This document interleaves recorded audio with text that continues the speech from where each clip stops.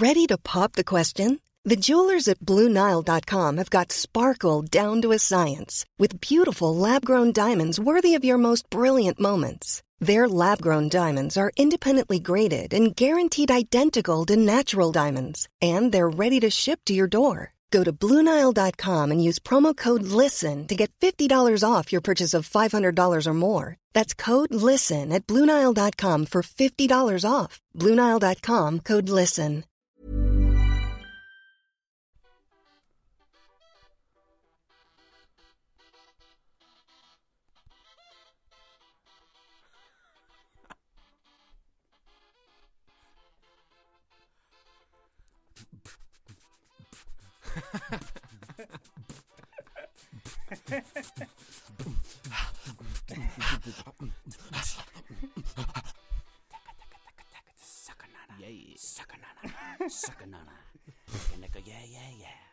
Hey everyone, welcome to another episode of Let's Talk More Movies, show where we try and talk about movies but inevitably talk about anything and everything else. I am your host, Michael Breslin. To my left is Colin Orby. And to my right is Colin Heron. And that's all there is this week. Shan and Dawn has left us. Shan's away on his hollybobs. Gallivanting. Where's he away? Portugal? Aye, it was some football thing, and then he got a free holiday out of it. I think because he used to organise it. So nobody, Sean. You couldn't watch him. And Dawn's away enriching someone's life by teaching them piano. Which is good because my cousin, who's also your cousin, taught Dawn piano, and now Dawn is passing on his wisdom. Passing the fucking to torch. someone else. You know It's like the circle of life. It's pretty good, isn't it? You got it. Well, we do. What are we drinking? It's all just beer and vodka at this stage. I'm drinking the exact same thing I was drinking last year, which is last year. Last year, oh jeez. Okay. So they start, they touch me. We'll go straight into Danger Bottle. Aye. Or this week it's Danger Carton. Bottled in a down. It's a carton of sangria that I bought for $2.99. Give us a wee. Here, you're best at reading out descriptions. Don't worry. Do we all have to try it now? Yeah, actually, I brought a glass because there's a serving suggestion on it. A serve. Well, what is it? It says you need a little serve ice. cold. Is that all? I swore I read more of that. Does it not say pour over ice or something? Cervez fria. Serve not boiling. Is it warm? I serve not boiling. Well, it's been sat in this room for Server freya. There's a couple of languages on that serving suggestion. Ice is starting this summer already. There's actually there's no description on this fucking thing. Oh no, there we go. Let's see. An exciting. What? Go ahead. I was just want to read the description here. What's that cost you, by the way? $2.99. It's good shit. There's what I like to hear. An exciting drink of wine and citrus. This sangria can be enjoyed with friends for a party. Fuck. That's a serving suggestion. Is it? No, or as an everyday aperitif. What the fuck are you talking about? It's £3. Just pour it into a jug full of ice. Aye, I knew it. Garnish with a favourable fresh Of fruit mint. and enjoy. Fresh fruit, so... Are we drinking it from the carton? No, pour... Oh, well... we'll have a danger glass. Really dangerous. Aye. You just Just brought get- up Danger Bottle, the new Just get level. fucking Mickey cooties, just. Aye. That's one of the best all songs in the world, White eh? wine for some reason. Yes. Sangria? I usually thought it would be redder. I don't know. Or not redder, Dunno. more like paler. It looks like kind of black currantly. Well, it's like it's supposed to be fruity and shit, isn't it? Smells like death. Does it, aye? It smells pretty bad. Probably means it'll fuck us up, just. Actually, that's alright. It just kind of tastes like shit wine, but not wild bad wine. Here, who wants it? Go ahead, Colin. Because we go out there. I'm not a big wine drinker, so I don't really like any kind of wine.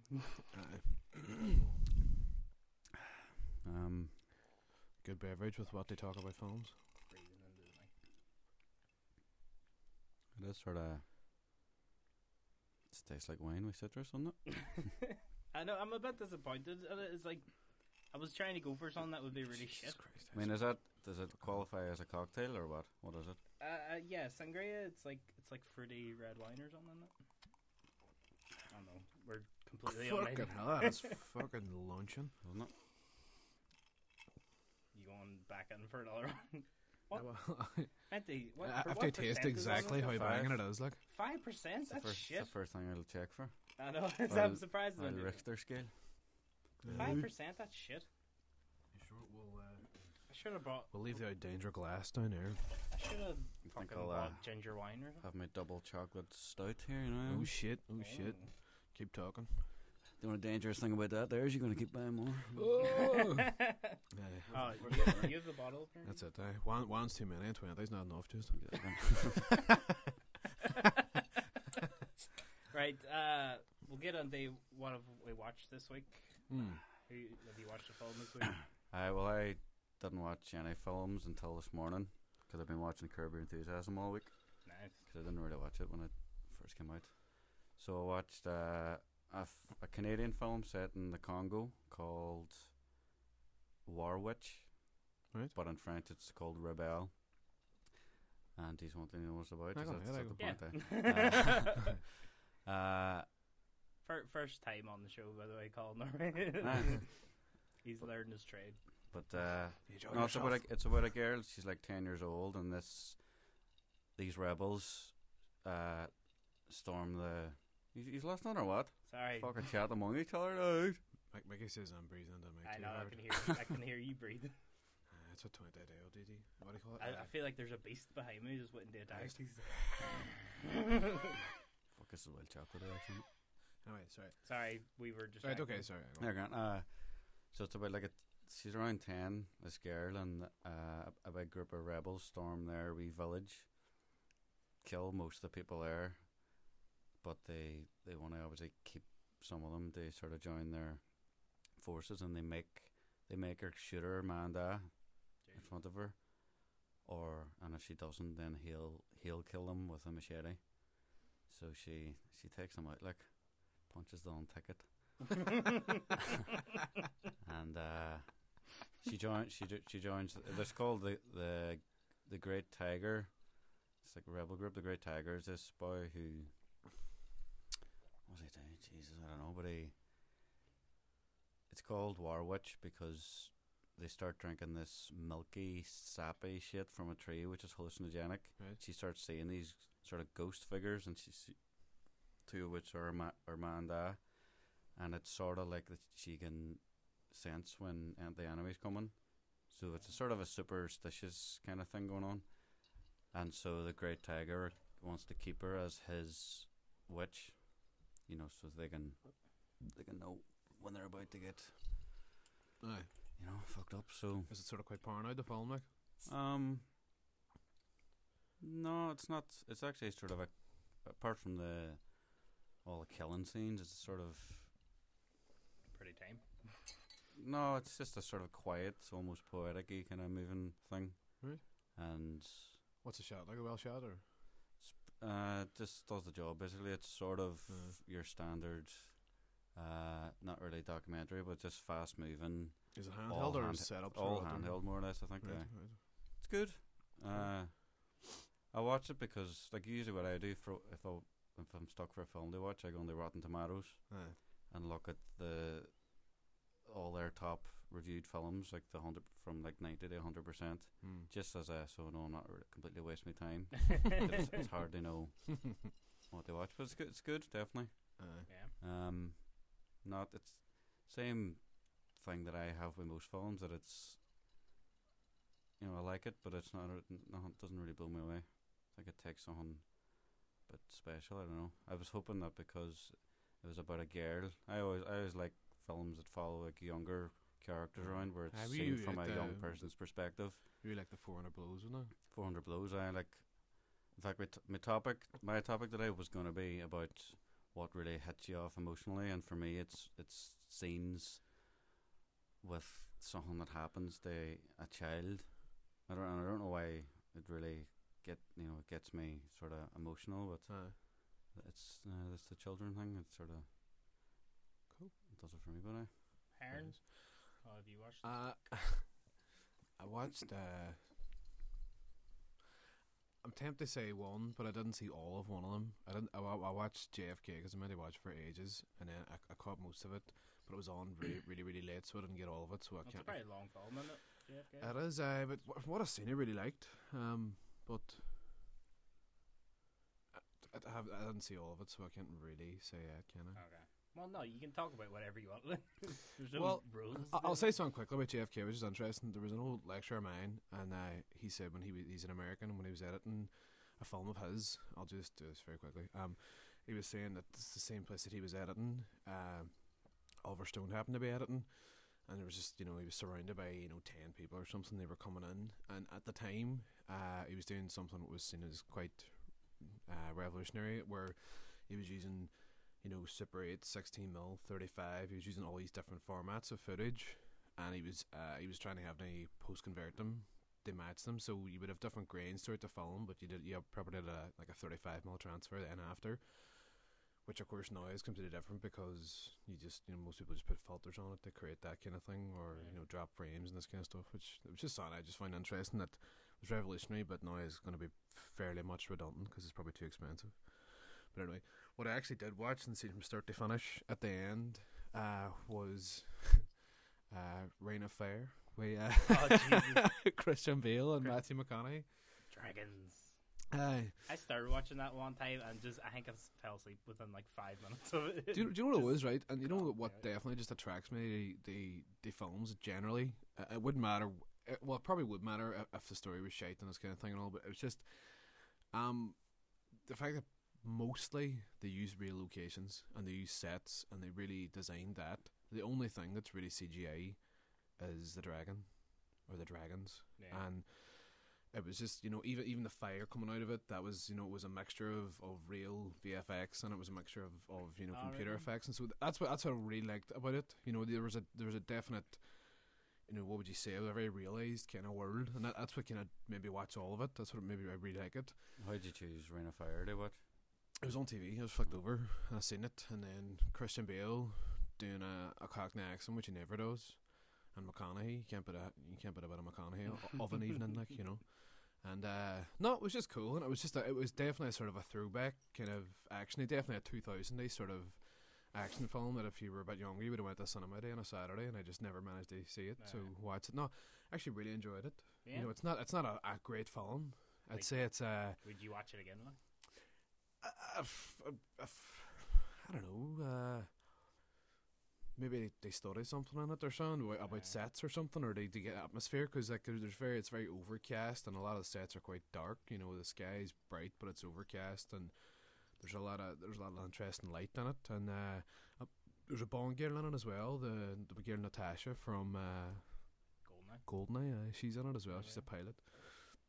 But no, I just liked it. I just thought it was a good film. I thought it was really well realised, and it was a good pop film. And I think the main thing that attracted me as well is that you had Christian Bale and you had Gerard Butler with their own accents, and then you had Gerard Butler in it? He's in it now. He's sort of second to Christian Bale in it, and then you had McConaughey, who was an American, but it was just it starts off, this dragon thing starts at the start of the film, and then they show a passing of time, of years, about how these dragons they couldn't find out how to kill them or make them extinct, and so the dragons became the dominant species, and so all these people have to hide out in these wee sort of castles or fortresses or this kind of thing, and I just thought it was really cool. I enjoyed it. I'd say it's a Saturday night at about 6:30, Joe.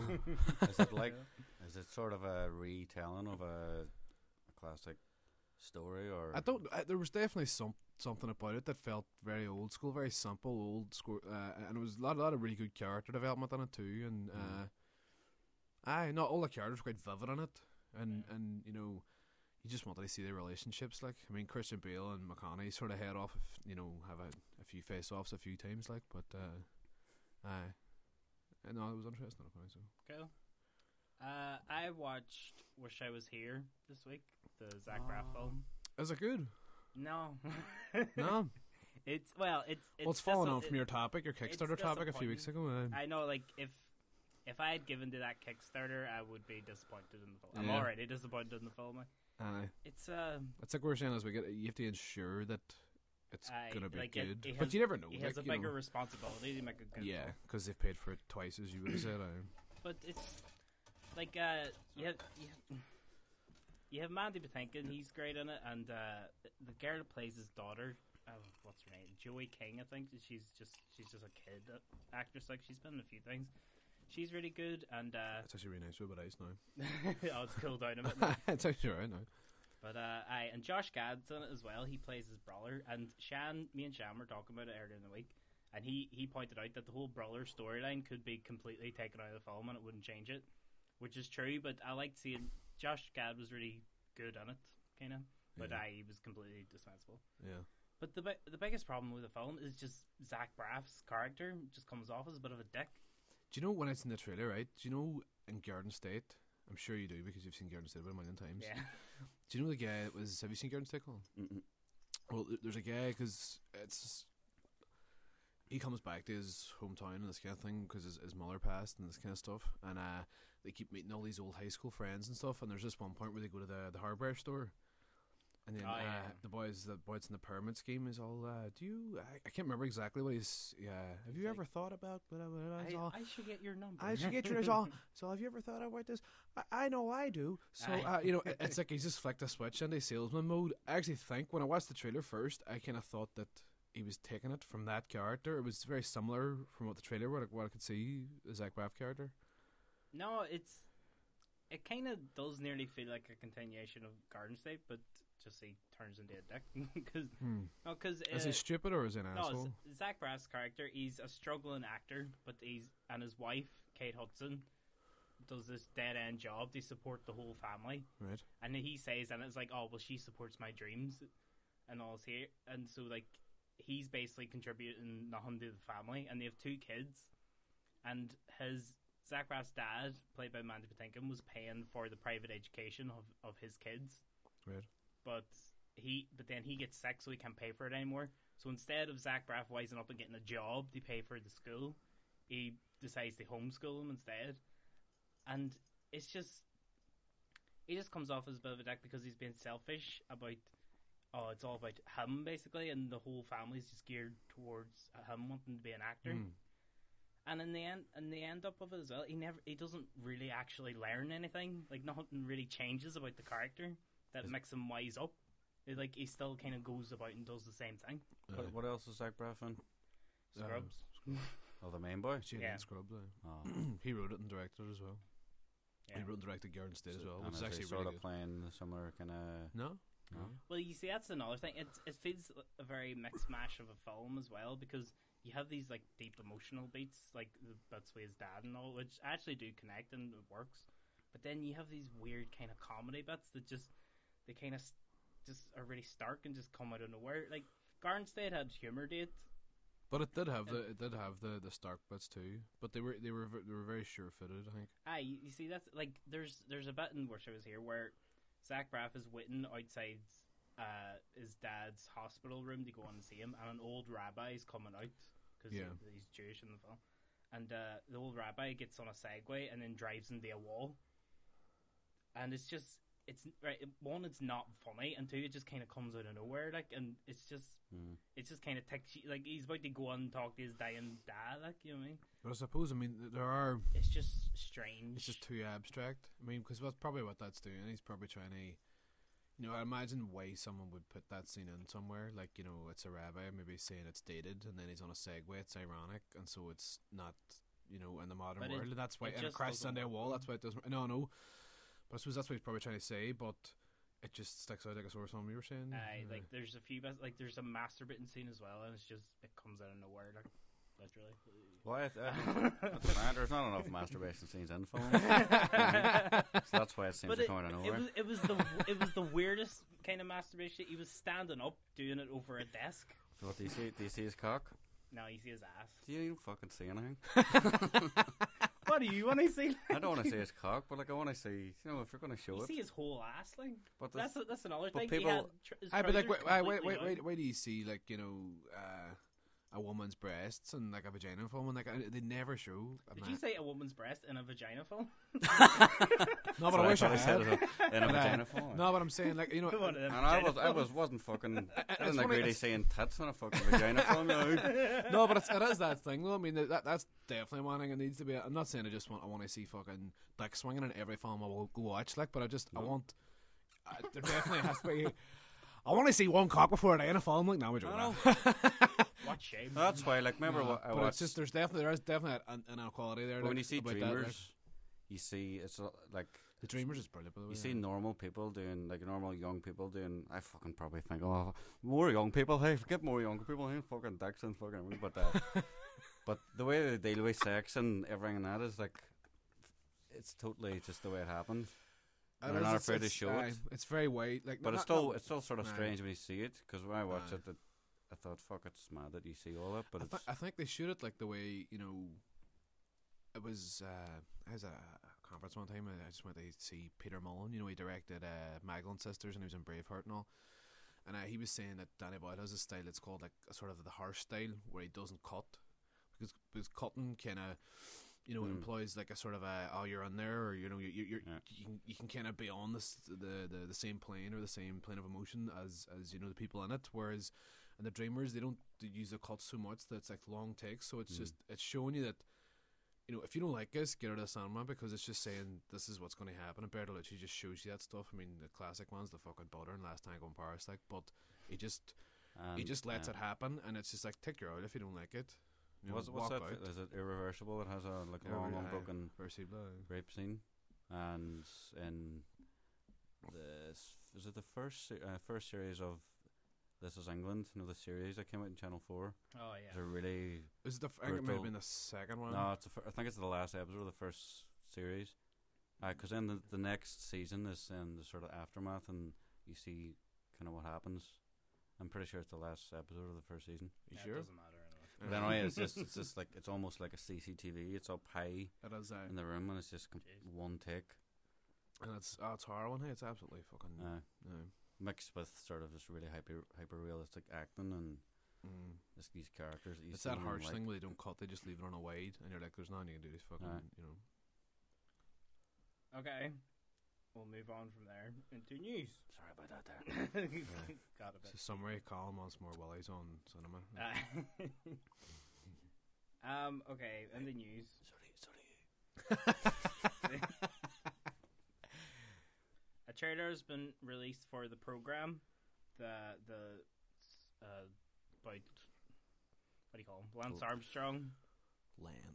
Being played by Ben Foster. And Chris O'Dowd's in it, and a few other people that I can't remember. Why'd you think of the trailer? This looks like your typical film that comes out these days, I think. Well, I don't know. I mean, it's going to be, I would say, well, it's not going to be controversial, because I think the controversy is over. I think there'll just be a bit of wankery about people going, "Oh no, you didn't get that right, that's right." No, I'll fuck up. It's a film, but it's an interesting story. It is an interesting story. I think it'll be interesting how they look at it. If they just kind of paint him as a pure villain, quotation marks, of because he was doping, or I think did they actually bring up the aspect of that he was a kind of hero for people because he did have cancer and then went on to win all these championships? See, it's Stephen Frears, right? One thing Stephen Frears has definitely done, in say 3 films he's done, in The Queen, in Philomena, and in High Fidelity, he does direct imperfect characters, but he doesn't ever really answer the questions. He just does. He leaves the questions there for you to answer, and I think it's a really good choice of a director, Stephen Frears. Like, yeah, that sounds ideal for what Lance Armstrong is. Aye. The only thing is Ben Foster's hair looks really stupid on it. I don't know why. Ben Foster is a fucking good actor. Ben Foster's a tremendous actor. It's just there's something about, I don't know. It's like it's too black. The hair's too black or something. It should be a bit brown or something. I don't know. It's just because you're not used to seeing I was thinking that myself too. Like, but I just seen the trailer. But it's just like, it just looks like somebody put bit polish in his fucking head. Just, do you know what I mean? He does look good as Lance Armstrong. And when he's wearing a helmet, I was all, fuck, he actually does look like Lance Armstrong. You know. But what was I going to say? Yeah. No, I heard an interview with Peter Berg, who directed Lone Survivor, And Ben Foster's in that, and he was telling a story about how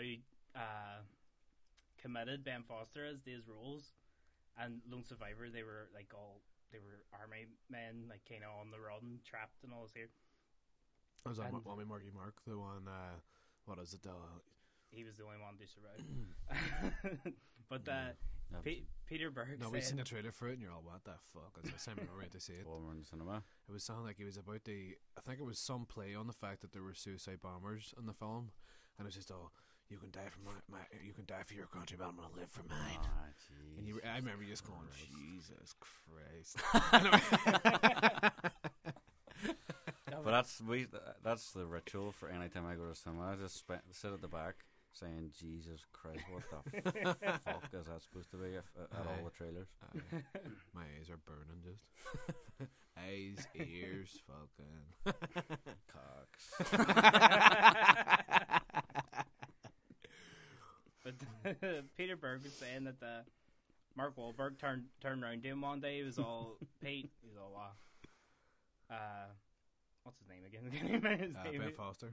Ben's eating dirt again. And that part that he would just grab handfuls of dirt and just start eating it. They'd be like trying to experience what they went through or something and just try and make himself more rougher. Did they actually eat dirt babs out there? Like, I don't know. But that's what he did. He's just really committed to his fucking characters. Anyway, we'll move on. Chris Hemsworth has joined the new Ghostbusters films. The one where it's all female Ghostbusters, and so he's joining as the receptionist. Who's Chris Hemsworth? Thor. And Thor? Yeah, he's Thor. So I think they must be. I mean, because if they're going, it must be they must be trying to do like hopefully a really mad opposing character part for him. If they're making the receptionist as silly as they were in the old ones, then who's playing the Ghostbusters?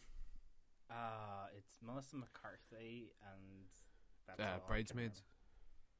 You've seen Bridesmaids? I can't remember much. Well, to be honest. What I was going to say about Chris Hemsworth anyway is that Chris Hemsworth he's really funny. Like, he's funny in Thor and in the Avengers. But there's that new film coming out, the new Vacation film, and from the trailer and that air, what the Lampoon's or is he in it?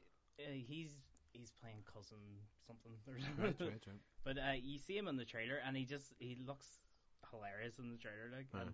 And just excited to see him do more comedy stuff. Really. Why? I think he needs to shake a few things at the moment. Like he's he's sort of action roly Thor and all, and he is a good actor, so definitely something. Well, he's doing stuff like Rush, and he has that.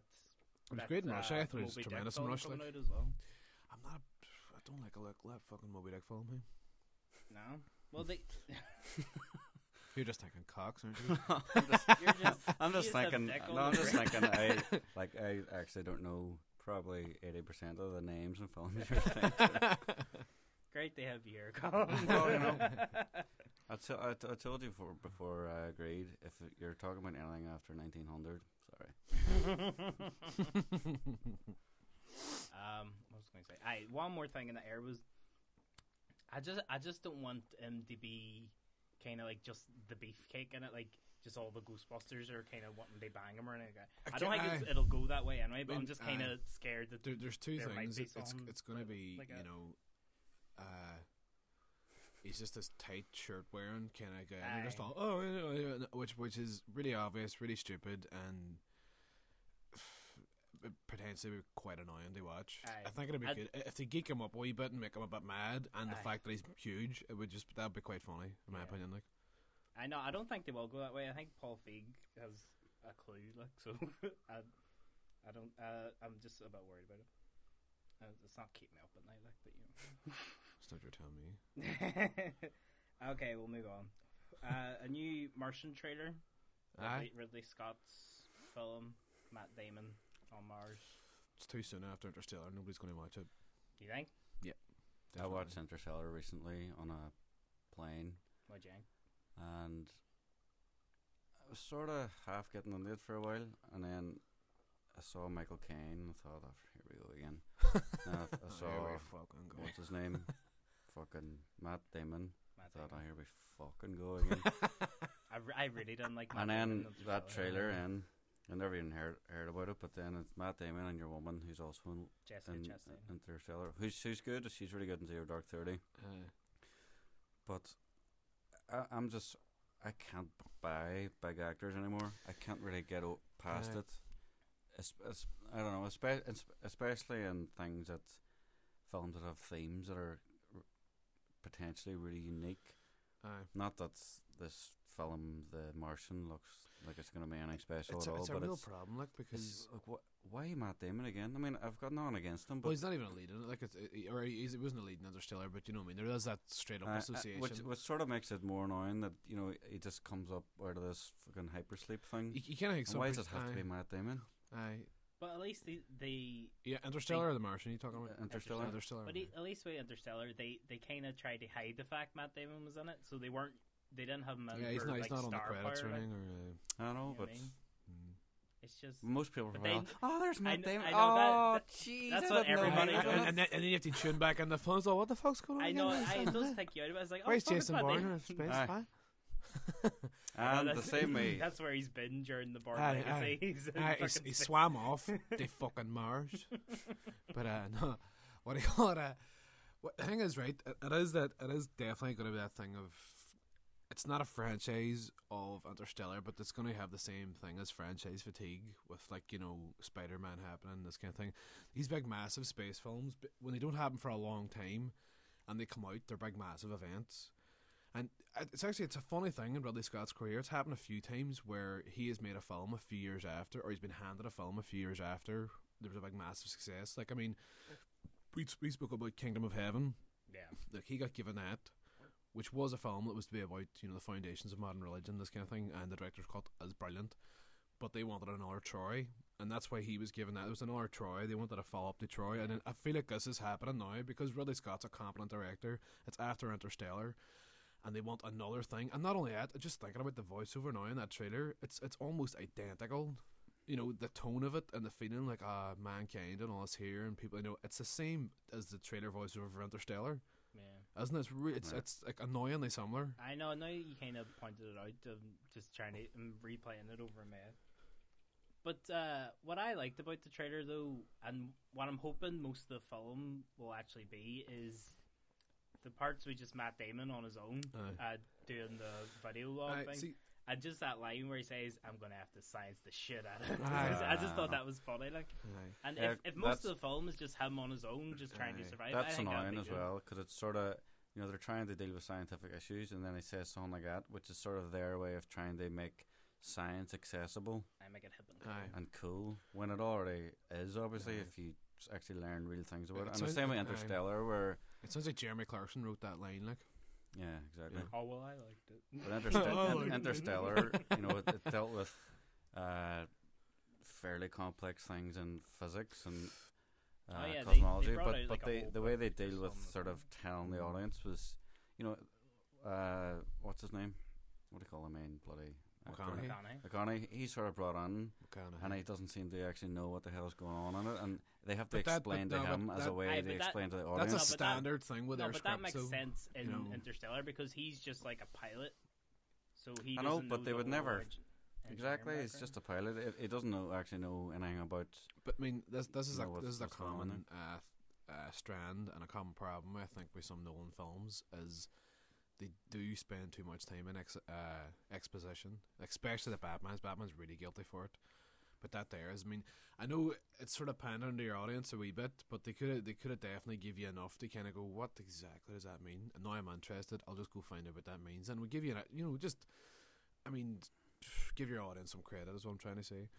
But wait, say with the Prestige, people kind of lashed out that it did over explain kind of what it eventually happened at the end of the Prestige. Yeah. But then it seemed like he went the other way then with the Deception and kind of tried to. Deception's his best film. He didn't over-explain the whole actual dream mechanics of it. You just kind of had. No, but that's why I liked Inception the most. That is best. It's definitely his most competent, his most confident, and it doesn't have any of that sagginess that Batman had. And that's why I think it's his best film. Yeah. I know. I might say it's his best film as well. But just another thing on Ridley Scott as well is about the problem with him sort of getting handed these films after is that potentially Ridley Scott might make a better film. Potentially, because Kingdom of Heaven, the director's cut, I think is a better film than Troy. The only reason that it probably got funded is because Troy did so well, and Troy is nowhere near as good a film as the director's cut of Kingdom of Heaven.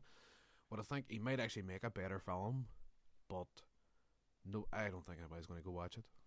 Because they're burnt out in Interstellar. Interstellar, aye. Like, fucking another one of these ones? No.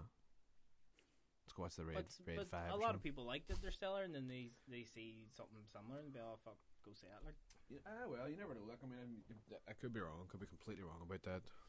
But I'm definitely not. Well, it does upset, I mean, remember when the first images came out, like me and you were talking about it?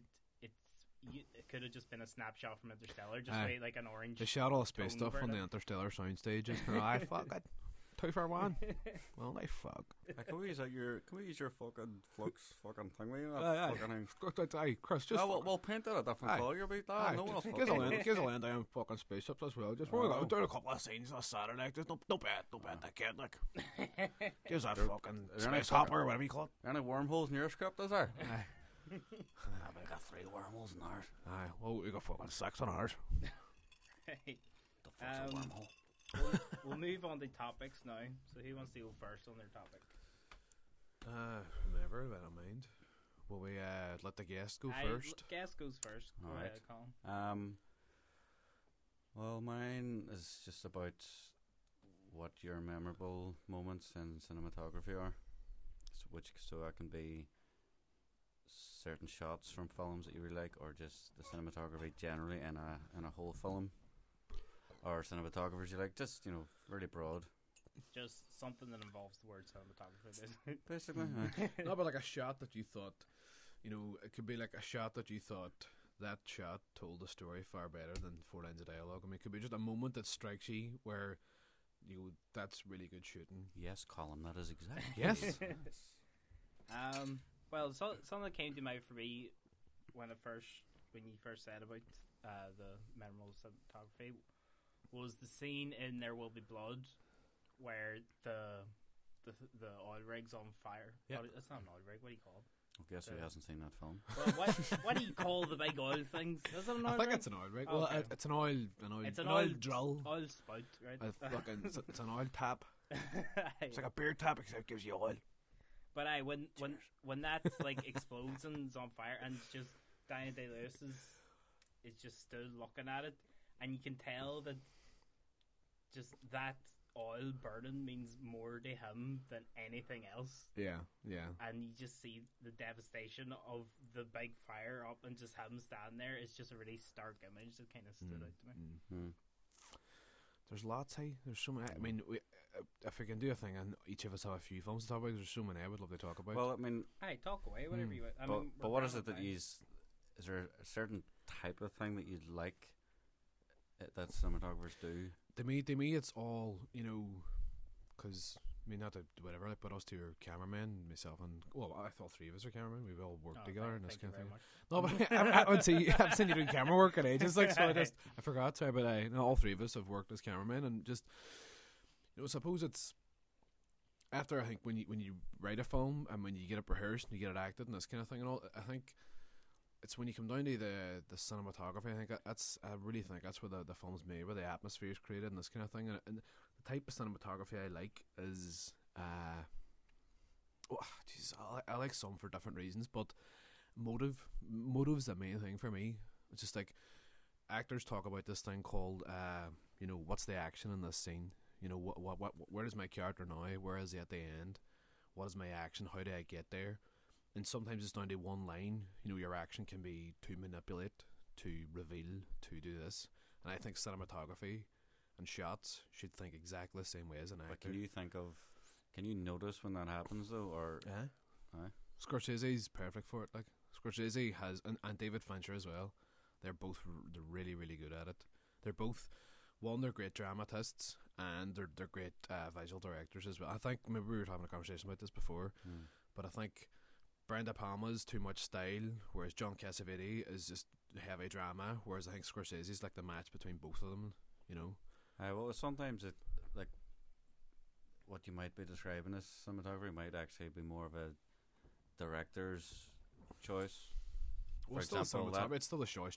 No, choice shots. But I mean, shot choices. You know that shot in Taxi Driver was on the phone, and the camera suddenly moves out. I mean, it's an amazing sort of moment, and you know what the hell is going on.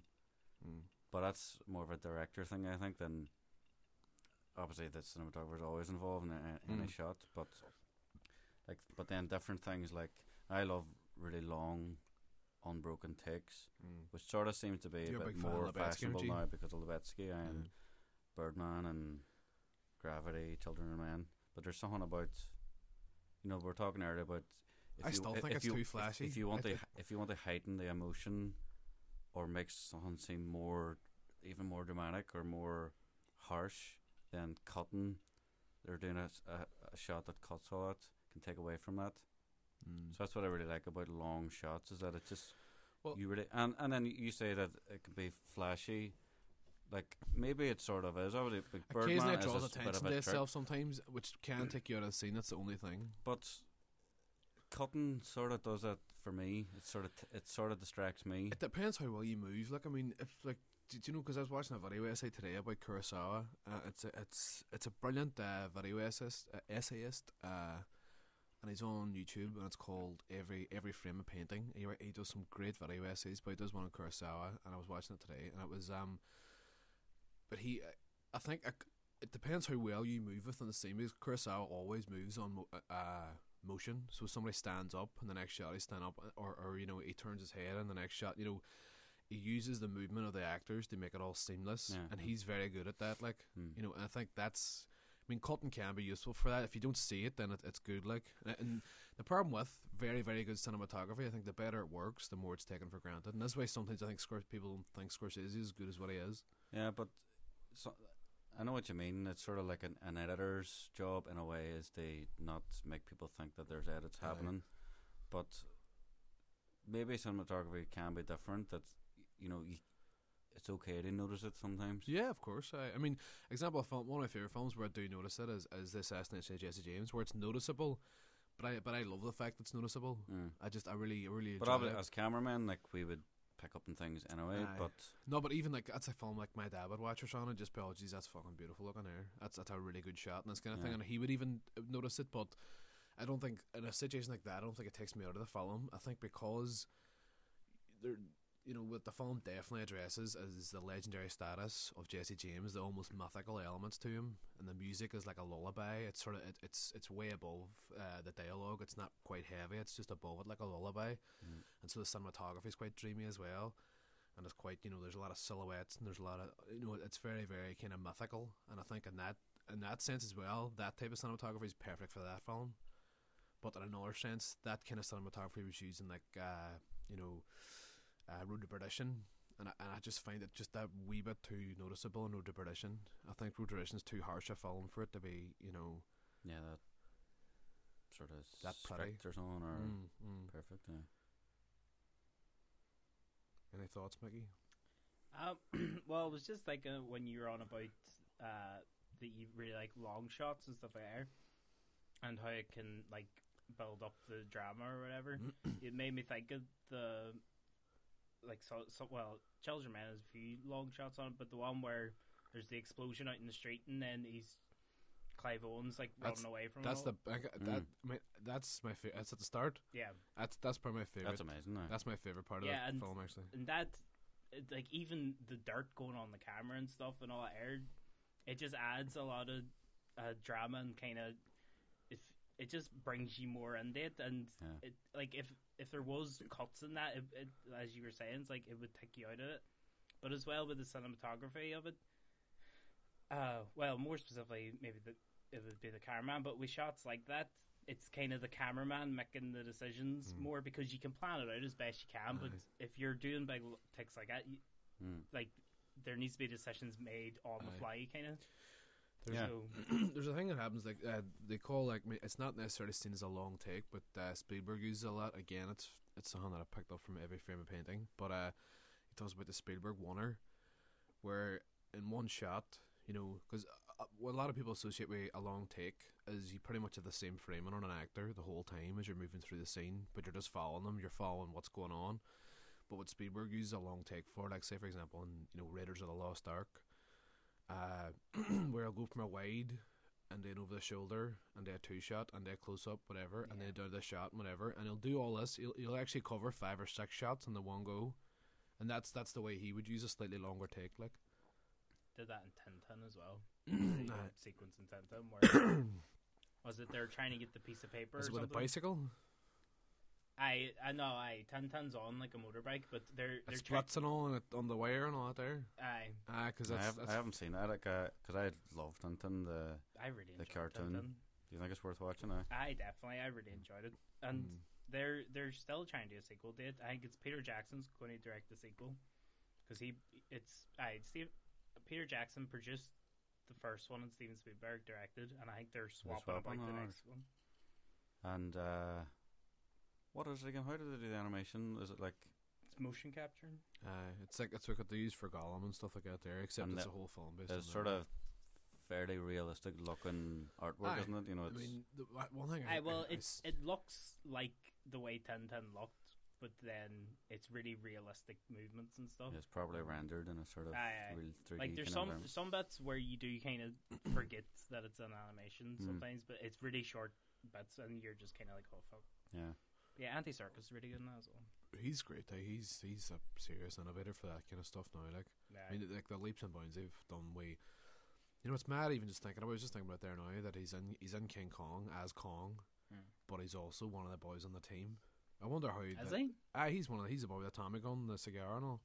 Oh, I haven't watched King Kong. And what else? Like, I mean, I think his company pretty much. He set up the company because CGI kind of became his thing, and they did all the CGI in Planet of the Apes and then Dawn of the Planet of the Apes. He's directing a Jungle Book film as well. How's it? It's called Jungle Book Origins because Disney's doing the origin stories. Disney's doing a Jungle Book live action one by Jon Favreau, but Andy Serkis is doing one, but I'm not sure who it's with. It might be Universal. But it's called Jungle Book Origins, which I think is a terrible title, but I'm excited to see what Andy Serkis would do it. Like everything's called Origins these days. I know, it's bullshit. Wonder if there's like an Origins universe where everybody that you've ever done an Origins story can show up on it. So like Wolverine can show up in the Jungle Book and all, and then they just make like the maddest version of the Avengers ever. Silent Hill as well. Fucking Silent Hill is right. Silent Hill Origins. There's a game called Origins. Oh, okay. Silent Hill's got cancelled. I know, fucking ripping. That was the even though I was too scared to play PT like that. I know, I didn't. I just watched about 20 different people playing it the whole way through. But I know I have it down in my PlayStation. I was so excited about that game. Yeah, I got sacked. Fuck's sake. But yeah, here we'll move on to another topic. Do you want to go or will I go? I really don't mind. You go. Right. Then I'll go. My topic was just censorship because it was the thing I was watching. There's a friend of mine. I don't believe that. No, you're not buying it. There's a friend of mine, Andrew, Andy McClay. He's a combat fighter in Game of Thrones and Vikings. And if you were watching last week's episode 9, is it? Of Game of Thrones. Aye, yeah. He was in it. They had a 2-second shot in it. Already? He was in it. It was this is a really cool story. It was when they're all coming down the hill in Game of Thrones, and there's like an insert shot of somebody shivering with like a cloak on their head, and kind of whatever. That's Andy. Because the whole thing started was because they were on set, and I think they had like 400 extras, and it was after a big battle and all this here, and they weren't doing it exactly the way the director wanted it. And I think Andy, just because he's an actor as well, he was sort of saying to a few of them, no, you need to be like shaking and kind of fucked up. Was that the one he was on ages ago? That's the story. He was on ages ago. Right, and that's it. That's only aired now, but it was. You say he works on Vikings as well? Works on Vikings, a combat fighter. He does longsword and axe. I just started watching Vikings. I say just started watching it. Started watching it a few days ago, but I'm halfway. All of it now. I'm halfway through the third series of it. So has he ever been on that? No. He has. I know he's a fighter. Like he's a combat fighter. But is he in the show or does he? No, not as a character. I think he might have got the odd line or he showed up. But this was the time on Game of Thrones that he sort of got to get a proper shot to himself. Like. I know. I just thought he might have got a bit more in Vikings because obviously it's a smaller show. Like. Aye. But what happened was anyway, he was sort of showing a couple of extras. I'll do this or maybe he had a couple of directions for a few of them. And then I think the director called him over and he says, "Oh, what were you saying to them anyway?" And he was like, "Oh, I was just showing them a few things I thought might work, like sort of shivery, sort of, this kind of thing." And so apparently the guy gets on the megaphone or whatever and just says, "Right, we're all going to watch Andrew walk from the top of this hill to the bottom, and then when he's finished, he's all going to do it exactly the same as that." Ryan Reynolds here from Mint Mobile. With the price of just about everything going up during inflation, we thought we'd bring our prices down. So to help us, we brought in a reverse auctioneer, which is apparently a thing. Mint Mobile Unlimited Premium Wireless. How to get 30, 30, bit to get 30, bit to get 20, 20, 20, bit to get 20, 20, bit to get 15, 15, 15, 15, just $15 a month? Sold! Give it a try at mintmobile.com/switch. $45 up front for 3 months plus taxes and fees. Promo rate for new customers for limited time. Unlimited more than 40 gigabytes per month. Slows full terms at mintmobile.com. Ready to pop the question? The jewelers at BlueNile.com have got sparkle down to a science with beautiful lab-grown diamonds worthy of your most brilliant moments. Their lab-grown diamonds are independently graded and guaranteed identical to natural diamonds, and they're ready to ship to your door. Go to BlueNile.com and use promo code LISTEN to get $50 off your purchase of $500 or more. That's code LISTEN at BlueNile.com for $50 off. BlueNile.com, code LISTEN.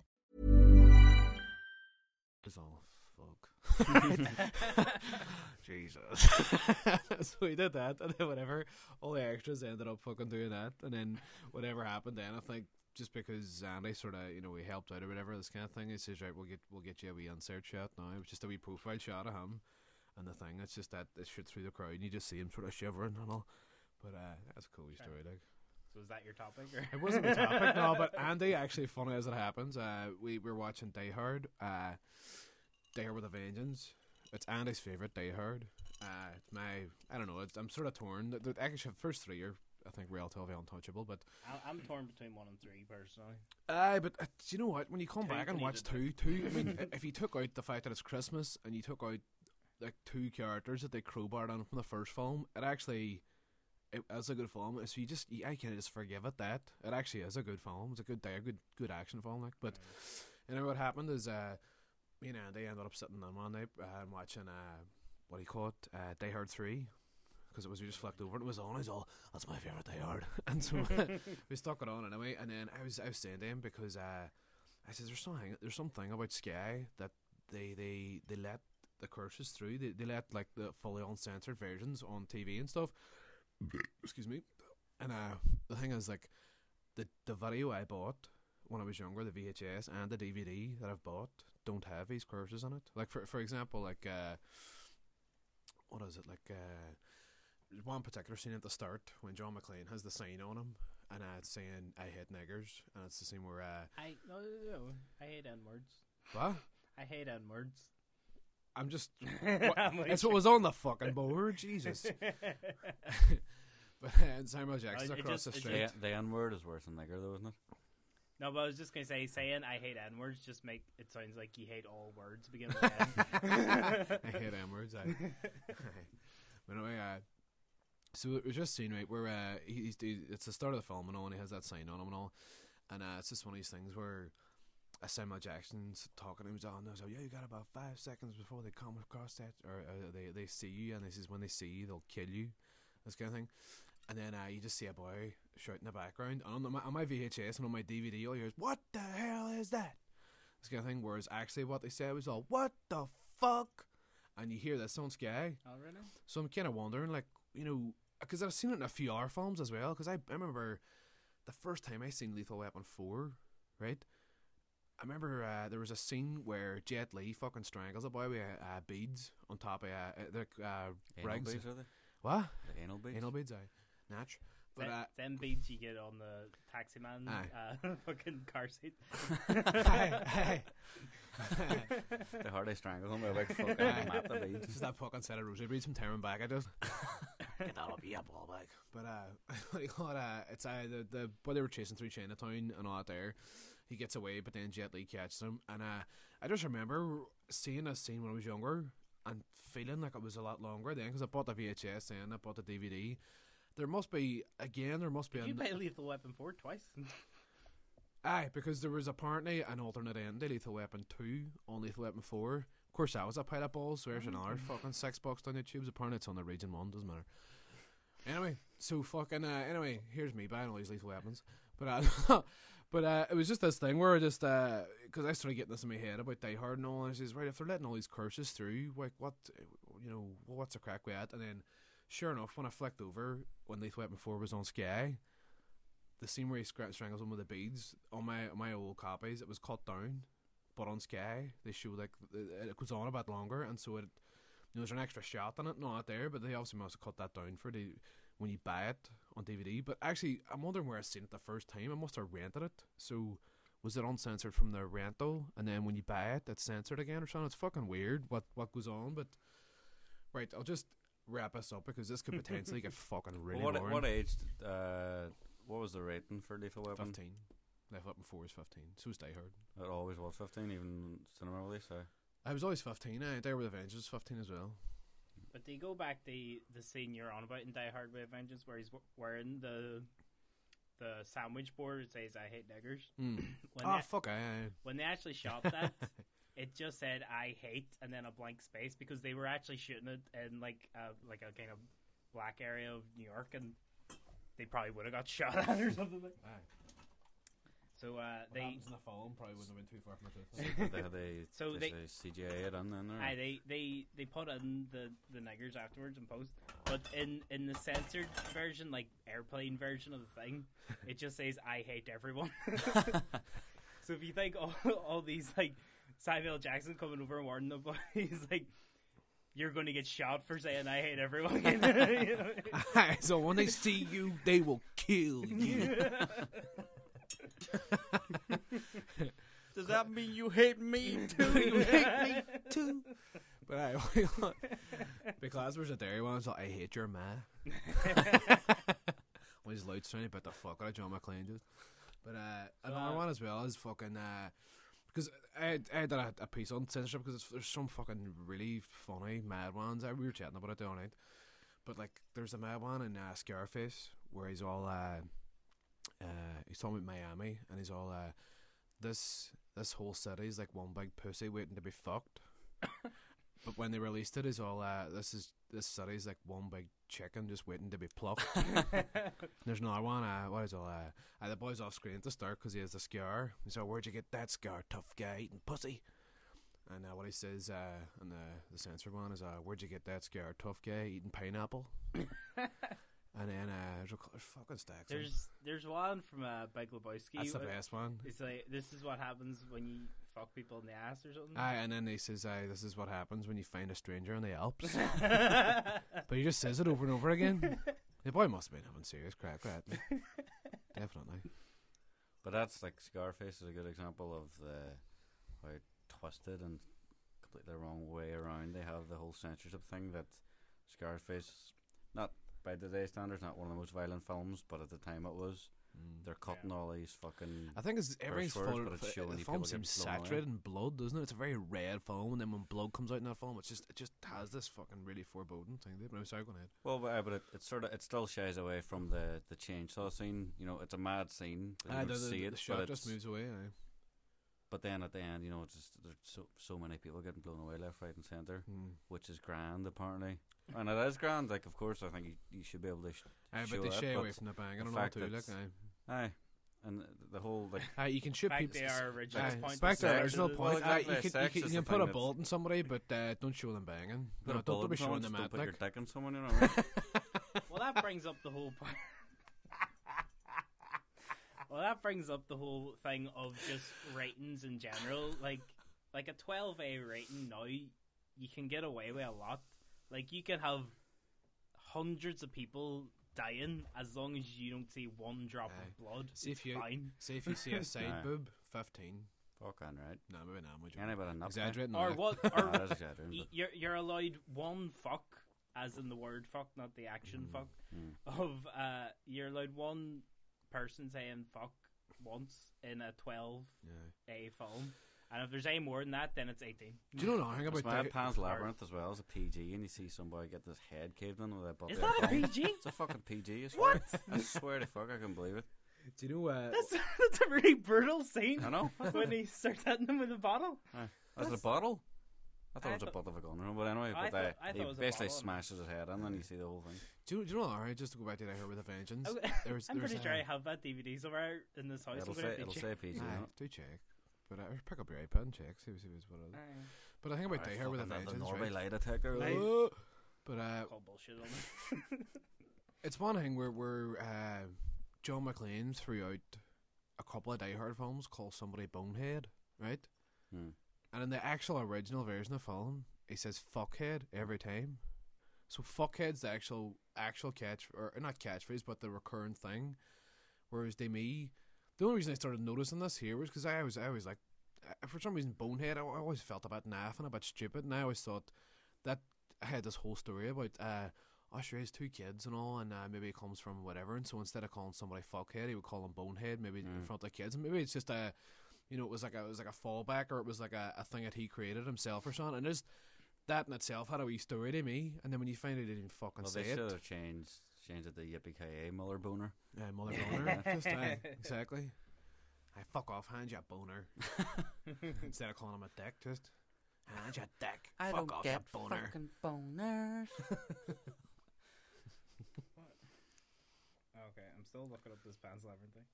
It's a fucking PG. So I think it's about time we moved on to your topic too, Mickey. What is it again? But I'm doing things. Okay, my topic is when have you ever gotten really angry at a film? And it can be a film as a whole, or a certain thing in a film, or it can even be not even the film's fault. It's just the certain mindset you were in. You just couldn't take that film. I was trying to think about it when you give me this homework to do. And, do you want me to go first, or do you got it? Or? No, well, I don't actually get that angry at anything when I watch. I was going to say that I don't think I could ever imagine you really angry, because you're just really mellow, all the time. You should see me when I've got slow internet at the house. You should see me if they fucking use a dial-up, just fuck. Well, it could be one of your special movies that you watch on the internet. The fuck's that supposed to mean? But no, but I thought dicks in that. I had a couple of. I didn't want to just say no. I've got no answer for your question. So one of the things, and then the 2 ideas. We have to look at my fucking phone. Well, it's just like my fucking Pixel. What's going on? No, I'm joking. But I remember what am I? Let's see. I've got a couple of things. Right, well, I go, man. When you're fucking arse around. No, it was films with happy endings was something I was going to say. That sort of, they don't make me angry. But like, for example, give us a fucking well, that's what I'm saying. I can't even fucking think of an example then, but you can't think of a film with a happy ending. Well, think of every film. It's not every film has a happy ending, but films that would have been better if they had have just. Well, for example, The Dark Knight Rises, Batman's definitely fucking dead. Well, put it that way, he's dead. In my opinion, Nolan killed him, right? And the studio brought him back. That's why there's that fucking stupid thing about the Batwing in it. Right. Pan's Labyrinth is a 12. It's not a fucking 12. It's not a fucking 12. Hold on, is that what I meant instead of a PG? Well, 12A and PG is essentially the same thing at this stage. Is that what it is? As long as you, a younger kid than 12 can see it, as long as it's accompanied by an adult. It's like PG-13. What did you think it was going to be? If you had to guess what age rating it would be, what would you guess? Pan's Labyrinth? Probably like a 15, maybe. Well, maybe that's what I meant. Just for that. Well, it is sort of, they do brush over because they're all a fairy tale or whatever, But anyway, he was talking. I was saying about The Dark Knight Rises, because you were saying about something should have happened that didn't happen. Batman should have. I mean, whatever you want to say about Dark Knight Rises, but in lots of ways, I think it's a good way to round off that trilogy. But he definitely should have got his ticket punched, like. So you, in your opinion, Batman is dead? Batman's dead. Or in my opinion, Nolan killed him. And then Alfred just has dementia then. No, I mean, there's those 2 scenes, right? Because, right, they had, I mean, it's told you in so many ways, like, where his line is, like, I haven't given them everything, not yet, and he had written himself into this corner where he thought, there's no way we'll be able to, because the Batwing, you know, there's only fucking one of these Batwings, right? Because Bane breaks into his fucking place and all, and he has all the bat wagons and all that there, and the cars and all. But he doesn't have any other Batwings because there's only one of them, because it's a prototype. That's told thee dead early. And then there's this stupid thing at the end where fucking Alfred or somebody's sitting in a cockpit, and they're kind of going, "Oh, Bruce fixed this ages ago. Where the fuck this Batwing come out of? Wasn't there before? Sure, it was blown up by a fucking atomic bomb." And it's just, I think they definitely killed Batman. The whole thing is, he's fucking dead. Fuck him. But let him be dead in your mind. But I think, do you know what they could have done, right? They could have. Don't go to see any more Nolan Batmans. They could have, you know. There's any more in it. They could have cut out that fucking cockpit scene, and then they could have had Alfred and, you know, at that cafe, and you could have had him look off like the end of an Inception or something like that there, and he just, so you could see him smile and then cut it. I mean, he had the same thing. He's probably still alive or something for the wee fans or something like that there. You didn't have to show him and Catwoman. That was fucking stupid. Like an example I could maybe think of is the Wicker Man. Like the original ends perfectly, really fucking. Oh, you on about the Nick Cage one? No, the original one. Like it's, well, that's what I'm saying. Like with the Nicolas Cage one, I remember flicking through it because it was on YouTube. I can't actually remember what happens at the end. Probably he fucking saves the day or something. He starts shouting about bees and stuff. Does he? He probably gets burnt as well, though, does he? No, he gets stung to death by bees, I think it is. Nicolas Cage does? But there must be a Wicker Man thing that he's in. He must be put in. Wicker bees? No, because I think what it is that the whole thing of that remake is that they're saying the whole island thing is that it's essentially like a hive, and every person on it they're really basically not. They're going for like a metaphor kind of thing, but I think he's stung to death by bees, because I definitely remember seeing this clip of just him going, bees! No, I think he does get burnt. I think he does get burnt though. Oh, maybe that's just a bit in the I film. think I do fucking light him up like. No, I have to use a fucking hypothetical thing to support my argument. But if, for example, they thought, right, this is our remake, and we're going to have it that he busts out of the fucking Wicker Man and doesn't get flayed alive, that would have made me angry. Well, it wouldn't actually, because the whole rest of the film's a piece of shit anyway, so it wouldn't actually matter. But if it was a good remake and then he gets away at the end, that would really annoy me. I have to say... No, hang on. So you're saying if this happened, you would have been really angry? I can't say, I can't bloody... So that's not an answer to the question. I can't really think of...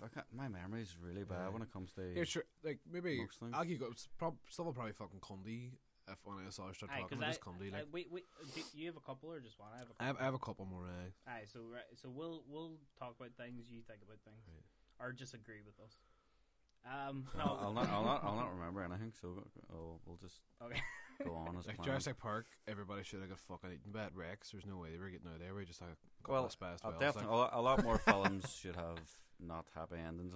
I think people are afraid of it. They're very, very afraid of it. Like, but they definitely doesn't make me angry. Yeah. You just accept it. If I got angry at that, then well, I mean, if you didn't have all these happy ending films, then you wouldn't have those really brave ones that you like so much. You wouldn't like them as much if they had those dark endings. Well, it is. You wouldn't appreciate them as much. Because I actually, at the end of Wicker Man, I'm actually nearly smiling at watching this boy getting fucking singed and. Like, oh Jesus Christ! Oh, it's like you see the pure fear in his eye. You're just a maniac. No, but it makes me happy just knowing how good that ending is. You know, it's not right, because you know, actually at the end of Chinatown, right? Robert Towne, the scriptwriter, had written it that. Right, this is a spoiler for Chinatown. Take your oil if you haven't seen it. You should. It's gonna be cut out anyway. It's gonna be cut out anyway. No, I'm joking. But if you haven't seen it, like skip the next 3 minutes, or whatever. Well. I'm not gonna rip it back out. Anyway, what I thought.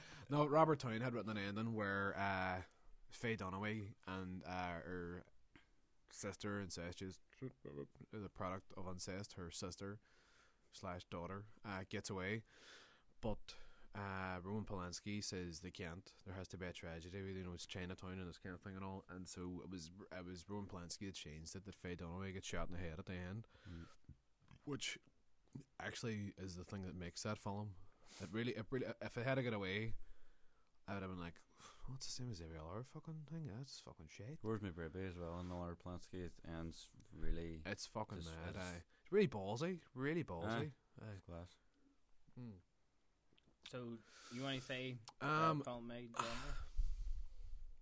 I would say Die Hard 4, but not quite as much as Die Hard 5. Die Hard 5 is a fucking abomination. Like Die Hard 4 made you angry, but Die Hard 5. Really Die Hard 4 made me angry, but Die Hard 5 made me angry. Stuart Lee reference. I'm looking at their shit. Stuart Lee, you know what I'm saying? But anyway, it's just it's fucking shite. Just it's so just the film as a whole just fucks you It's up. a biggest pile of bollocks ever. Like I served you right for going to see it. That's all. Well, you cannot. I mean, yeah, I dodged that bullet. No, do you know what? You always hope, because I mean, I think what happened with the first one was great, and then people said the second one wasn't quite as good. I think the third one's definitely returned to form. I was hoping the fourth one was a wee bit substandard, but you could still watch it despite a lot of really stupid things. But then I thought the fifth, they've got a good action director back. Maybe your man's, he's alright, but you know what made me actually want to watch it was what's he called again? Your man that directed 5. He directed Max Payne, which is a pile of shit, and he directed the remake of Flight of the Phoenix. He's got an Irish name, I forget it, but anyway. Keep talking. But I thought maybe his thing of saying, you know, I think him and Bruce Willis had a conversation. He was saying that you need to make it an older certificate again. You know, you need to make practical effects. No, you need to get rid of the CGI stuff and all. John Murray, that's exactly what it is. And it was just to hear all these things about what was going to happen with 5. I thought, fucking hell, he might have a new person who loves the whole franchise and what he loves about John McClane. Because apparently that's what Bruce Willis said. He says, I just love what he liked about John McClane, and we'll do all this stuff and all. And it's dreadful, hey, in every sense of the word, hey. The music is the music from all the films, the Michael Kamen soundtrack, and it's like these scenes are happening, they don't match the music. The boys cut it really badly. The action's not moving fast enough, or it's too slow. It's badly paced. There's all this fucking bollocks with his son and all, and then it was this thing that at the very, very end, the final showdown of the film happens in Chernobyl, and fucking everybody's walking around in these protective suits and all. But of course, John McClane and his son don't need these protective suits because they're from New Jersey or something. And it was just after little or no emotion, you know, from Bruce Willis, you know, doing his best Bruce Willis impression badly, and then they're taking. This boy fucking likes stuff, doesn't he? No, no, but it was just this thing where you're like, you know, they're tooling up to go on this big showdown and all, and his son hands him a sawn-off shotgun, and he's always what the fuck is this? What's a fucking pirate gun? And I was going, you're an NYPD police officer, you know what a sawn-off shotgun is. Going, fucking pack at him. Did you just say NYD? Go ahead. NYDP. NYPD police officer, stand back, sir. But it's that, and then it's just, it gets a sawn-off shotgun. I go, yeah, it's old school like you, and you're just fuck it on. And then just the final, the icing on the shitest cake ever made. The shicing on the shite cake. Like, the pish on top of the shite cake was fucking Bruce Willis. After he tools up, he turns around to the son, the emotional penny dropping, going, I've really enjoyed running around me today. They've just blown up half of fucking Moscow. They're all, I've really enjoyed running around me today, and I'm just all, well, and then actually, honestly, genuinely, after that, and it was during the day, it was during the afternoon, I fell asleep. Genuinely, I fell asleep, and I woke up and the credits were going. I didn't even bother. That could have been a really good third act. Me howl. Not a fucking snuff it. Like, so Die Hard 5, As the Crow Flies, and shit. I really like it actually, but anyway. You're wrong. Haven't seen it, but I know it's amazing. I actually had a theory about the Die Hards before Die Hard. Very amazing, at the very least. Before Die Hard 5 came out, I think it was my brother Stag Do or something. I was talking to one of his mates about Die Hard. I was like, Die Hard 5 is going to be good. Because I thought it was going to be good. No, that's what made me angry. No, but the reasons behind it was because it's an odd numbered Die Hard, and 1 and 3 are the best ones. So number 5's up. 4, they were thinking, right, let's make us a wee bit. See, the problem with 4 is actually 4 had one of the best scripts. It just terribly made. No, but 2 and 4 weren't great. 1 and 3 were good. So I was thinking, odd number diehards are good, so number 5 is going to be good. Also, Russian baddies. 1 and 3 had Russian baddies. 2 and 4 didn't. 1 See? and 4. Who's had the Russian baddie in the first? Sure, 4. Sure, fucking it's Tom Fantastic and 4. Aye, he's not Russian. That's what you're saying. Who's No, I'm saying Russian baddies is a plus. 1 and 3 had Russian baddies. German. Oh. Well, I know Wait. Hans Gruber's German, but Hans and his brother in the third one. Okay, German, I'm just cutting all this out then. No, come on, you're allowed to be wrong once in a while. Come on. Oh, I totally had a point about this. Maybe it was German. Well, they're German. That's great. No, but then it's not German baddies in 5, so that doesn't make sense. It's a Russian baddie. The walls have crumbled. Well, listen, it's good to test the theory in front of millions of viewers or listeners. Because we do have millions of listeners. I know, exactly. So, I think... films that made you angry. Anyway, one of my films that made me angry was, well, I'll prefix this way. There's films I don't like, but I never really get, like, super annoyed with them because, like, other people can like... I know I like some shit films and some films that I think are shit. Other people like... it's all subjective. Like you don't like a lot of films that I would like or whatever. But one film that I cannot stand if anyone likes... I've never met a person that likes this film, is Ocean's 12. And the thing that got me so angry about Ocean's 12 is the complete bullshit. The Julia Roberts fucking plot. I got fucked off everyone, probably including the cast and crew. It's just so fucking stupid. And they stick on a fucking Bruce Willis theme here. He is in that as well. I thought it was fucking brilliant. Really. Have you seen Ocean's 12? Really groundbreaking stuff. Just the way Julia, she came in being like... the way Julia Roberts has the great ability to look like Julia Roberts. I remember it's something to do with her playing herself or something. The whole way through the film, like they say, "Oh, you know who Tess looks like? You know who Tess looks like?" And then it comes a part of the plan that she has to pretend to be Julia Roberts. What the fuck? That is bullshit. Ugh, it's so annoying. See, do you know? No, but it's like. I'm about to agree with you. I know, but it's like the kind of shit you would make up when you first start getting into films. I've written scripts and all, and I've just gone down the deep hole of trying to be really like meta or all this here kind of bullshit and like reference that a character is a secondary character or whatever, and a self-referential character to a script you haven't released yet. Yeah, you know, you're all and you know. It all seems like a good idea at the time, but it's always bullshit. But you're supposed to grow out of that shit when you're making major motion pictures with Julia Roberts. Well, see, the thing is, right, is so stupid. I'll tell you one thing, right? They could have fixed that on, right, and it's a technique. Not put on Julia Roberts. Well, no, right. I actually think the gag could have worked, but in the first film, right, they do this all the time.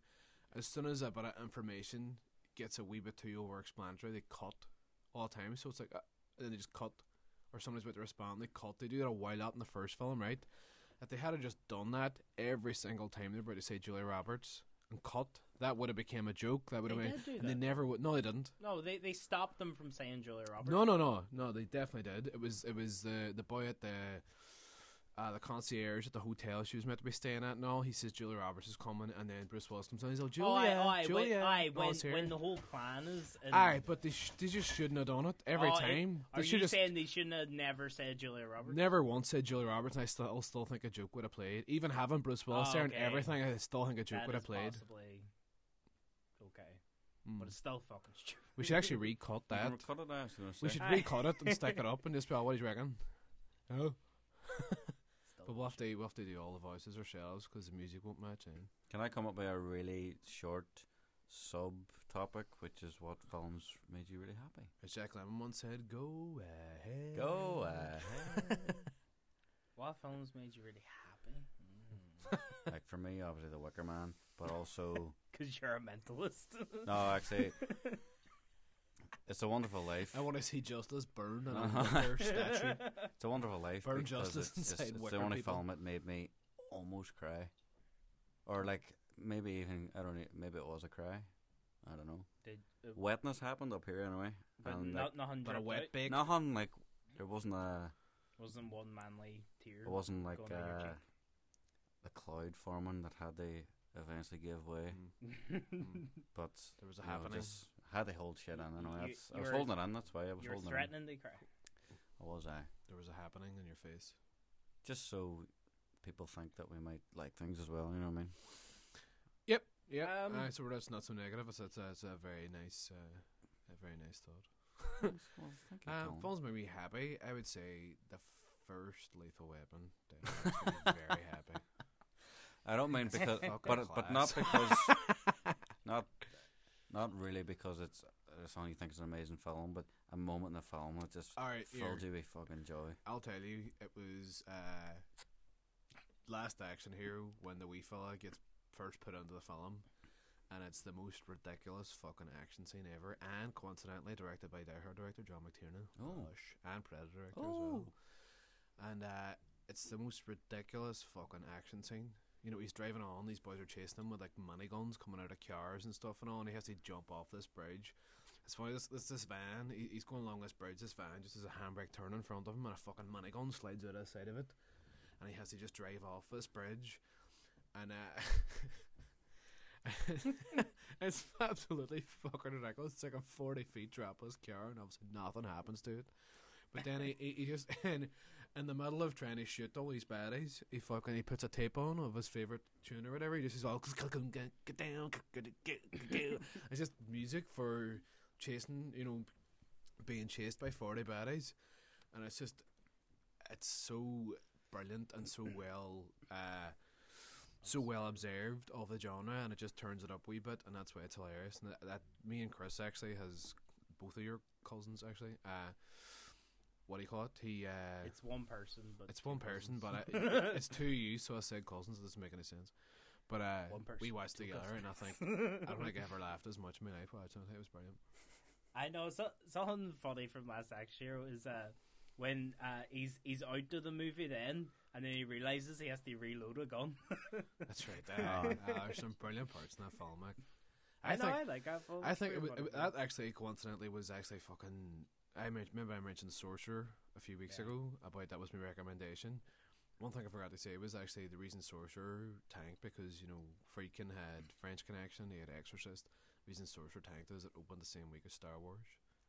Well, Yeah. brings us nicely on to what I was going to say. Well, I was Films just make you saying, happy is Star Wars. Aye. I've said it on before. Star Wars is just happiness to me, Huh? and I just stick on Star Wars, and I have a big smile on my face. Nice. If you want to go something really specific, But it's I think fucking shit. No, I'm joking. get out of my black. Nah, I'm joking. I was a beer. But no. But You've Well, had too much. if you want to go something more specifically, it's when John Williams score, just the big heavy moments with the score. Don't shut that con about John Williams. He fucking hits him. Oh, okay. I don't. That's actually the sound my dog makes when she's about to vomit. Folk? So, Can I do very it again? good. That is the exact same song. So, I keep saying song. Song. But they go back on a negative hilt.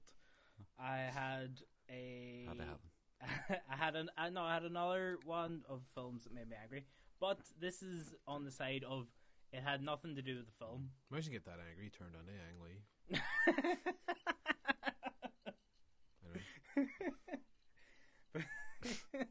That's it, just. He Um, started. Aye. What he You're on watching Die Hard 5, and my 30s come out, and there's 30 Ang Lees coming out of Die Hard 5, just. is he the Hulk director? Is he? Yes, yeah, don't make him Brokeback angry. Mountain as well. Brokeback Mountain and Crouching Tiger had a Crouching dragon. Tiger. Hayden Drogen. Crouching fucking- Tiger! What do you call the other one? Life of Pi. Oh, I I haven't know. seen that either. That's good. But no, yeah, Star Wars. it wasn't the film's fault. Even though I've never actually watched the film again to know if it's anyway a decent film or What's not. this here? The film that made me angry, but it's not the film's fault. It was the state of mind I was in.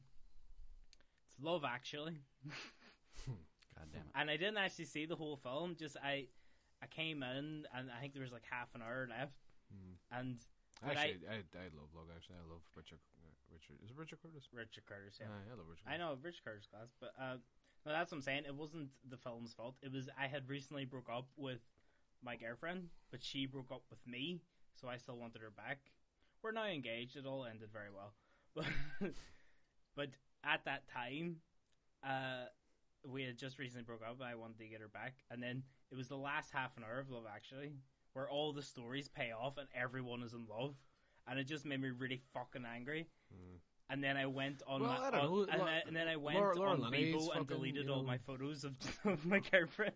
Jesus, Laura Linney comes off. Well, we get her in to see what she has to say. She doesn't know this. No, but story. It's actually that one tragedy of Love Actually. The person that kind of needs it, the most, it would seem, or she probably loves it. Love Actually. The most is Laura Linney's character, and she's the one that doesn't get the payoff. She has a brother who's sick or whatever, and this kind of stuff, and she always has to answer his calls and always has to go and see him and stuff. And there's a guy in her office that she sort of is very attracted to, and then surprisingly enough, at some party, she finds out that he's attracted to her. And then I think just basically as it transpires, and just she fancied him and all, really fancied him and that kind of thing, but it just never works out for her because she has to look after her brother, and there's a wee bit of a tragedy there because she's doing a really good thing and that doesn't happen. But it seems like a lot of the sort of people that don't need it as much in the film kind of get it. But I don't know, I suppose it's always these wee segues too, because I mean, like, even Bill Nye's character, he has this whole thing, I'm back, I'm success, but he goes to see his agent instead. And he's like, come on, let's go get pished and watch porn. It's kind of hanging on, and then like calling for. I suppose it's all. They are. It all seems to end on a happy note. Anyway, it was only the last half. It does relatively. I mean, I think the only one that's like classically happy, and it is the Prime Minister's story, Hugh Grant. That's the only one really classically ends happy. The rest of them are. They're all slightly unconventional ways of. Well, Andrew Lincoln's one as well. He has the cards and stuff. Doesn't end happy though. She's married to his best friend. Oh really? Oh, maybe I should watch that. Emma Thompson doesn't end happy. Alan Rickman, fucking Snape Rickman. So basically, what you're saying is I shouldn't have got angry with this film because it's not about love whatsoever. You should go on. You should rewatch it with your fiance. And you should skip those parts. You should skip those parts where Hugh Jackman's dancing. Hugh Jackman. I was going to say Hugh Jackman. Did I say Hugh Jackman? Yeah. Hugh Grant. What the fuck? Did I say Hugh Jackman in the past time as well? You said Hugh Jackman 3 times. Class. Imagine Wolverine is a fucking Prime Minister. I bet, man. Do you know what film made me really happy? The very end of Before Sunset. Aye, me too. Actually, Before Sunset. Have you seen it? No, I haven't seen it. It's like, even explain it would just ruin it for anyone that might be listening. But aye, don't ruin it. But it's probably one of the most real and most well observed and most intellectual romantic films you'll ever see. It's a really good. It's the perfect in between of a happy ending and a sad ending, because you just don't know. And it's not like one of those endings that sort of confuse you. Things like Love Actually and shit like that, the stuff is a wee bit too twee and all that kind of fucks you off. Watch Before Sunrise, but watch the Before trilogy actually. It's amazing. Especially the second one's still my favourite, but that's definitely a more of a realist sort of ending. It's nice. Romantic drama, but it's like real romance. It's two people, two fully formed characters. It's not like the guy and the girl. This is like two fully formed characters who are fucking living, breathing people. Definitely recommend watching all three of those films. Well, we'll move on now to recommendations. So, who wants to do a recommendation? I'll go for it. Frank is it's based on who is it? Is it fucking Frank Sidebottom or something? Or? It's based on a few people. Somebody it's based called Frank. particularly on one person. But anyway, Frank to me was I'd say it's one of the best films I've seen in a very, very long time. Like, and it's a really good film. I think you would actually like Colin, because not many films kind of, you were saying, like really get you, or what was it? Overwhelm me.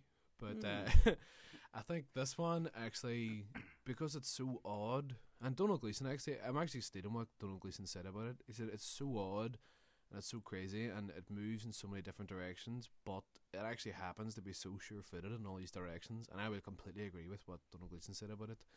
it's about he's like a sort of struggling musician, singer songwriter type person, and Donald Gleeson is he's sort of the lead. Him and Frank are kind of the leads in it, but he's the character with which he come into the story with.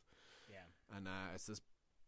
He's trying to write these songs. He's walking around trying to think of songs, and you hear a voiceover of him trying to write lyrics and all. And it's quite funny at parts and all. And there's one part where he's trying to create this sort of buzz around himself by having a Twitter, even though he's not really very good at what he does. And so he just says, ham and cheese panini, # living the dream, and this kind of stuff and all, like stuff like that. To me, was fucking really funny and really realistic. Well, yeah, like you're obviously a musician as well. Like, like did you feel I've hit the bits with him trying to come up with songs like you've done that? You've just been walking along and just making up bullshit lyrics in your head. Because as a failed musician, I've done that. Like you know when you're like 14, you learn three chords on the guitar, like, and you think you can write songs. There's a friend of mine who says that, like, because he really keeps it simple with songs. He says all I know is 3 chords and the truth.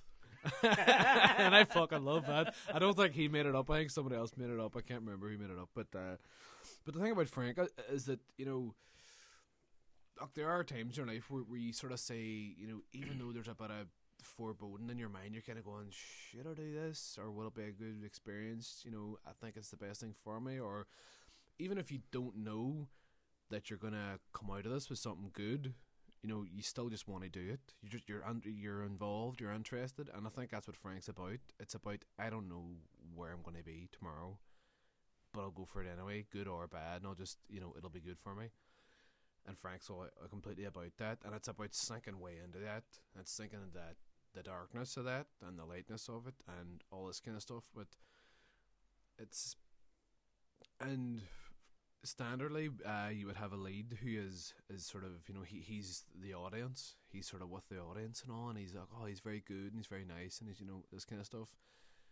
The character, as it goes on, Donald Gleeson's character, he's very flawed, and he's not quite with the audience, and so you're with him for a while, but then as the film goes on, you actually do start to see that he's not, he's not the nice guy. His ambition kind of takes over. It does in parts, and it's very skillfully done, because you're with him. That's how you get into this group.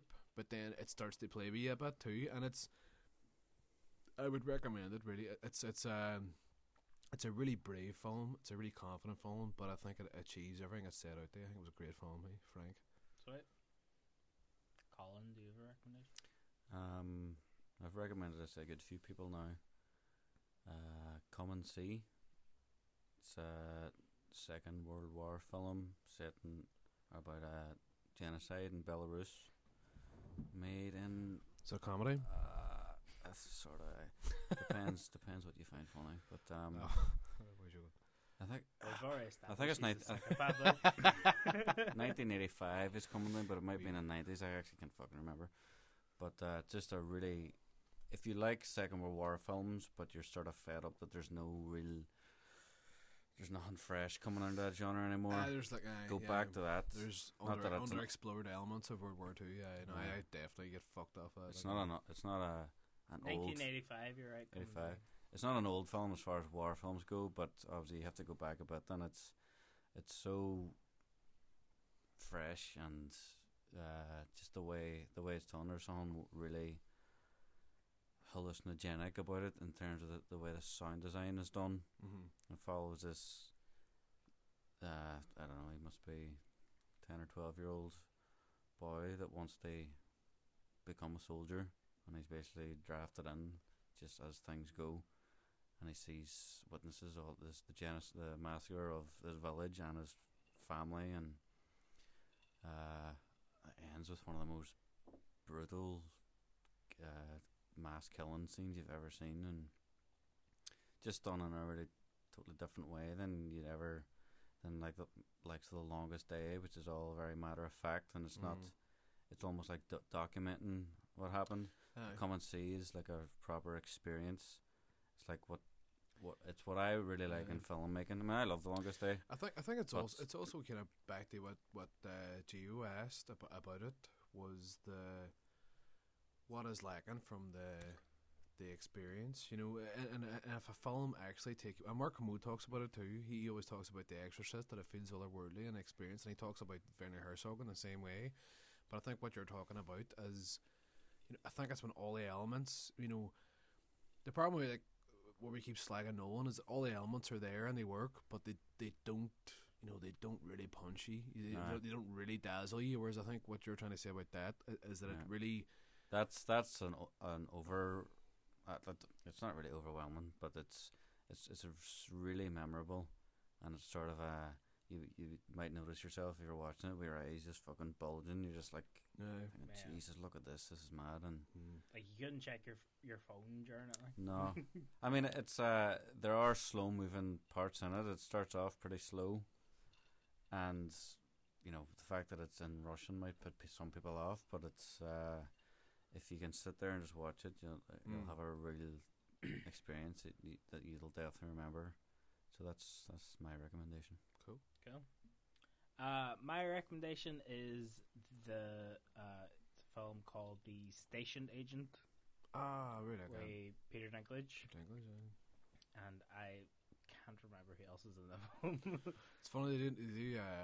There's an episode of Entourage where I think they timed it so that Peter Dinklage was at Sundance when they were promoting a film at Sundance. So I think it was just a wee in joke that Peter Dinklage was promoting The Station Agent. Oh, really? At Sundance. That's a class film. It's a really good film. It is a really good film. It's about Peter Dinklage, and he basically has one friend in the world, and they're both really into trains. And then his friend dies. And as well, he leaves them an old station out in the middle of nowhere. It's like it's not a working station or anything. It's just in the middle of nowhere. And so Peter Dinklage goes out to it, and he decides to live in the station. And the character's obviously a recluse. He had one friend. That friend's like on, and he says he just wants to be on his own, and he goes out to this middle of nowhere place to live in this station. But then there's certain people around in that area where they're always there, and he gets to know them. And there's one character, and I wish I could remember the actor's name because he's really good in it. But there's this one guy that comes up every day in a van. They sell like tea and coffee and all just in that area. But you can tell he's obviously so starved just for people to talk to that as soon as he finds out someone's living in that station, he's over. He's like, oh, what's going on? Like, whoever, like, let's be friends. Like he's so overeager just to be have some sort of contact. Yeah, and he's like, and you can't be angry at him because he's a really nice guy. But then Peter Dinklage is like, I just really want to be on my own kind of thing. And then there's this other woman that lives nearby, and they all just become like close knit. Like there's three friends kind of, and it's a really good film. It's a really quiet film. It's like it's really slow paced, but it works really well with just the whole aesthetic of it, and it's. I don't know. You're the best at summing up when to watch. When's the perfect time to watch The Station Agent? Station Agent. I actually find a lot of similarities with The Station Agent and Wonder Boys. You know, I mean, it's not. Last week I said I think Wonder Boys is a perfect film. I wouldn't say Station is a perfect film. It's sort of.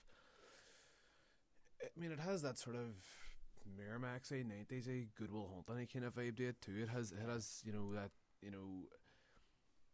there's definitely going to be a good feeling here at the end. I mean, there are dark moments and dark parts of it, but I think they made it a Sunday evening when it's like on Sunday evening at about fucking 9 o'clock maybe. Stick it on. There you go, stick it on Sunday evening. I think that's the best thing that's come out of this podcast is that Heron has just honed his ability to tell when you should watch a film. I'm sure if Die Hard Way of Vengeance, Saturday night kind of shit or something. Saturday night. Well, if the directors of those films happen to listen to this, they'd probably be wild lured and over the moon if you say it's a Sunday evening watch. Like, when you're just getting over the hangover thing. Just after watching Stand By Me, just stick on The Station Agent. Just push just you, in between, just in push between you Stand By a wee Me bit and You've more, Been like. Framed. watch. Aye. Just in between Noel's Funhouse, like, you know, just... You know. Noel's Funhouse. It's house party, you madman. Aye, fuck up.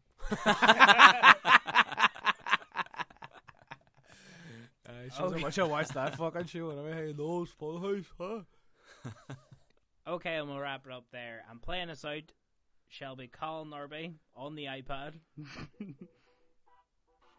Thank you so much for listening. If you want to get in contact with us, you can find us on Facebook at Let's Talk More Movies Podcast. You can find us on Twitter at Talk More Movies. You can also email us like Gary Owen Gallagher did at letstalkmoremovies@gmail.com.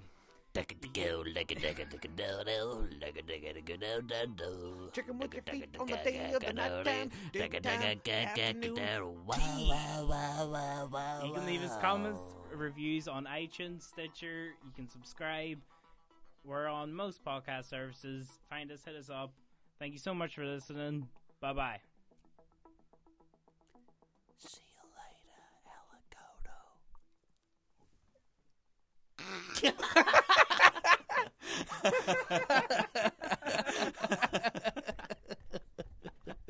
Does that work for everybody? I don't know your card shit.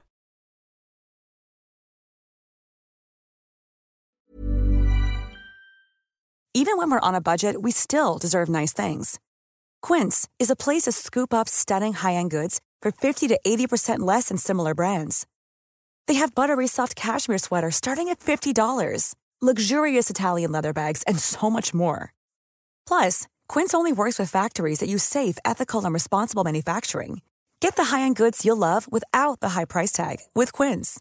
Go to quince.com/style for free shipping and 365-day returns.